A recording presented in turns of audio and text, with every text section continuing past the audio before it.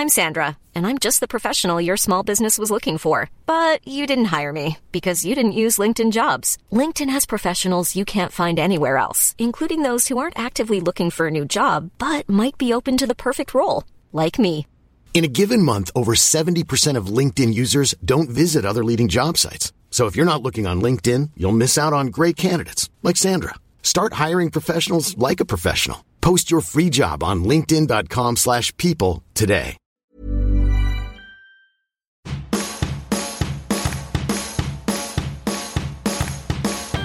Welcome to Work Insanity, a show about keeping your sanity while you work from home. I'm Tom Merritt. I've been working from home myself for 10 years, running my own podcasting business and writing novels. And I'm Patrick Beja. I've been working from home for over 10 years, doing production and podcasts and more. And today we're going to address some questions and thoughts from you folks again. Thanks for sending them to us.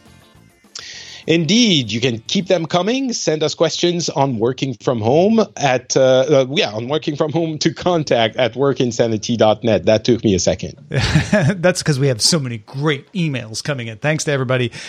Keep those coming. We're going to start with Chris, who has a tip for making a dedicated work area when you don't have a lot of space. No, that was something a lot of folks were asking about. And he has a question about email tone of voice. So first, Chris writes, first, the computer I use at my house doubles as both my work computer and my game computer. In the past, I've had problems focusing on one or the other because I was physically in the same spot for both activities. My solution?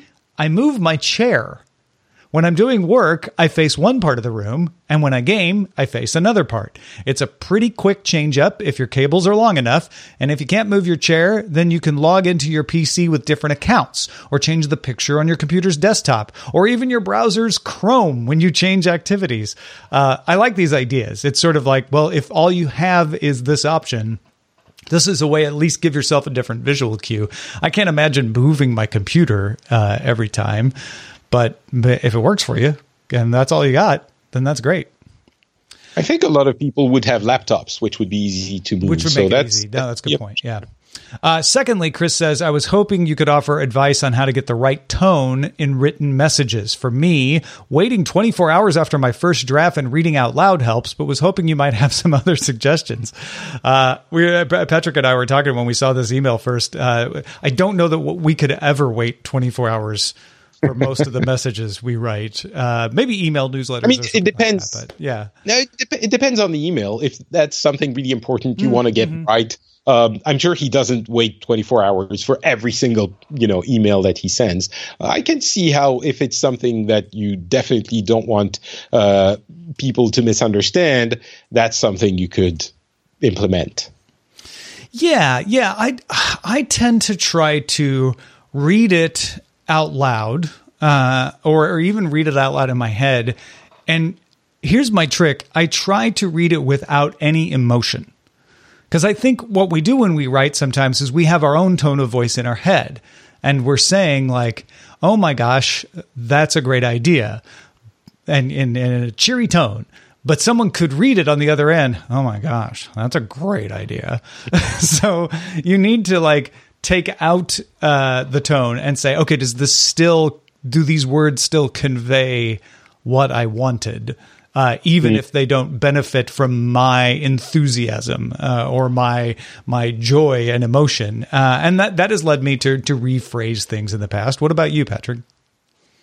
I tend to be overly familiar and overly positive or enthusiastic. I think the big issue with email is that people can read it with a different emotion than you intended. So if you make it incredibly clear that you're being positive, it becomes difficult to read and take it as a negative. Some people might think you're being ironic, so don't overdo it. Yeah, but right. Being kind, being intentionally kind in your email might make things go better. I even in professional emails include a couple of smileys, because that is the clearest sign. Hey, I'm being nice here. And so I tend to think about it writing an email as I would talk to the person if they were in front of me. Now, of course, that's not something you can do in every situation and in every email, especially when you're a serious professional person, unlike me. But that's something to keep in mind. Try to actively be positive to make sure you offset the potential negative read of an email. And it's the balance there, the difficult balance becomes staying firm and voicing criticism, or asking for, not criticism, but asking/demanding for stuff while remaining positive. And I personally think that having the positive aspect makes the other thing easier to do. But that's my I love the using smileys or emojis. It may sound silly, but it really does make a difference. I've noticed it make a difference when I'm reading something where I start to think, well, wait a minute, is that, smiley face? Okay. Everything's fine.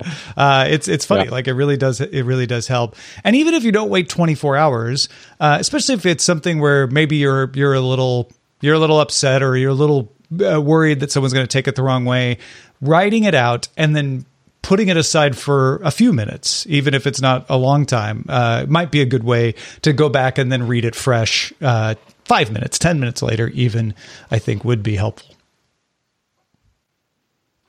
Yeah, definitely. I was going to say, half an hour or an hour. If it's something, very rarely does your email need to be sent right this second. Usually it can wait an hour. And writing it out, putting it aside for an hour is probably, I wouldn't go to 24 hours personally, probably, because that's a little bit too long. But, it might be appropriate. But definitely, if it's something sensitive, an hour can be helpful.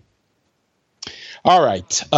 Second question of the day from Melissa in Florida, who's asking about staying focused, which is not an easy thing. She says, loving the new show as someone who has been working from home for the past 2 years. Question for you. How do you stop yourself from multitasking when on an audio call? I find myself drifting into other activities, email, browsing, checking my phone, and would love your thoughts. Yeah. Everybody just admit it to yourself. If no one else right now, we've all done this. We've all fallen for this. I don't have the silver bullet for this, but a few things I've tried are minimize all the windows except for the conference or any ancillary materials. So you're less tempted to start browsing or looking at something else. I also will keep a pen on my desk. I was going to say that. Really? Do you do the same thing? So I've just got something to fidget with, something to hold that'll keep my hands busy so they don't just drift over to the phone and pick it up or something else. I have an Apple Pencil in my hand right now. No kidding. It's funny. I have a ballpoint in my hand right now too. And yeah, so there's actually, okay, so first of all, some conference calls, it's okay to drift through. It depends on your organization. That's a really good point. It depends on how many you have, but especially with the lockdown, some companies have started having like 2-3 calls a day that people make calls for stuff, like people create calls for stuff that would be an email or a conversation where you walk over to the person's desk. And that can become, sometimes you're in a call that you have nothing to do with, or anyway, you get my point. Some calls, it's probably okay to drift off of a little bit. Yeah. Use your judgment on which ones are those. But aside from that, fiddling with something can be very helpful. A pen, I got something called the Fidget Cube, which was a Kickstarter project a while ago and is now available in many places. It's just a cube with a ton of things, a tiny cube, the size of a 2 dice stuck together, or 4 dice rather, 8 dice stuck together. And you have like a little thing to turn, a little switch to switch on and off, a little, a bunch of things like that. I love this thing. I fiddle with it all the time. You can hear the most satisfying thing is this one. I don't know if you hear it. Yeah, I can. But Yeah, it's so that kind of thing can definitely be helpful. So yeah, Melissa, hopefully that is something that can help you. Oh, and another thing she pointed out is these are audio calls, right? Because if you have a video call, you could at least look at the people in the video conference. So I don't know, maybe putting up like a very calm, serene picture that you can look at, that's not going to distract you too much, but Patrick's Instagram, something, I don't know, might help keep your eyes focused without you losing focus on what you're listening to. All right, Absolutely. Let's get some more suggestions. Thanks to so many of you who suggested equipment for making your home workspace work better. Here are a few representative samples of recommendations we got. For Zoom and conference calls, Big Jim uses the iCom2Fit, ICOMTOFIT, iCom2Fit wireless Bluetooth headset. It's an earpiece, actually, not a headset, with a stereo noise canceling mic. That's iCom2Fit, all one word. And the one, when I looked at it, was around $40. So that's roughly the price range. Indeed. Stephanie, when Stephanie, also known as Musical Chemist, started working from home, she looked for the same chair she had at work. The $300 American HON Ignition 2.0 mid-back adjustable lumber work mesh computer chair. Wow. That's a mouthful. She points out that she is 5'2", so if you're taller, that might not be the one you want, and you might look at some of the user reviews or Q&A. Yeah, I think some taller people were asking, like, will this work for me? So you might want to check that out. And then Gautaman has found good success with the following camera for his video conferencing, a Logitech C615 webcam. We recommend the C920, but those can be hard to find. So he recommended the C615 and the Fifine K669B USB microphone. That's Fifine, Fifine K669B USB microphone. And he's like, and I've tried out all different kinds of headphones, and they all kind of work for him. He even uses AirPods sometimes. So those are all the recommendations from Gautaman. Thank you so much for that. And keep those questions coming, folks. But that's it for Work Insanity for this time. We hope we helped you bring a little sanity to your work life from home. And if you're looking for the email address to send your recommendations to, it's contact@workinsanity.net. I'm Patrick Beja. You can catch up with me at NotPatrick on every social network. NotPatrick is easy to remember, and you know how I know, because you already remember it.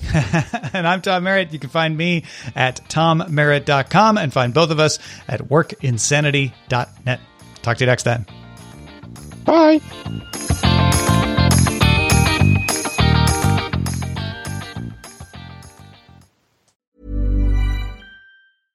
Flexibility is great. That's why there's yoga. Flexibility for your insurance coverage is great too. That's why there's United Healthcare Insurance Plans. Underwritten by Golden Rule Insurance Company, United Healthcare Insurance Plans offer flexible, budget-friendly coverage for medical, vision, dental, and more. One of these plans may be right for you if you're, say, between jobs, coming off your parents' plan, turning a side hustle into a full hustle, or even missed open enrollment. Want more flexibility? Find out more about United Healthcare Insurance Plans at UH1.com.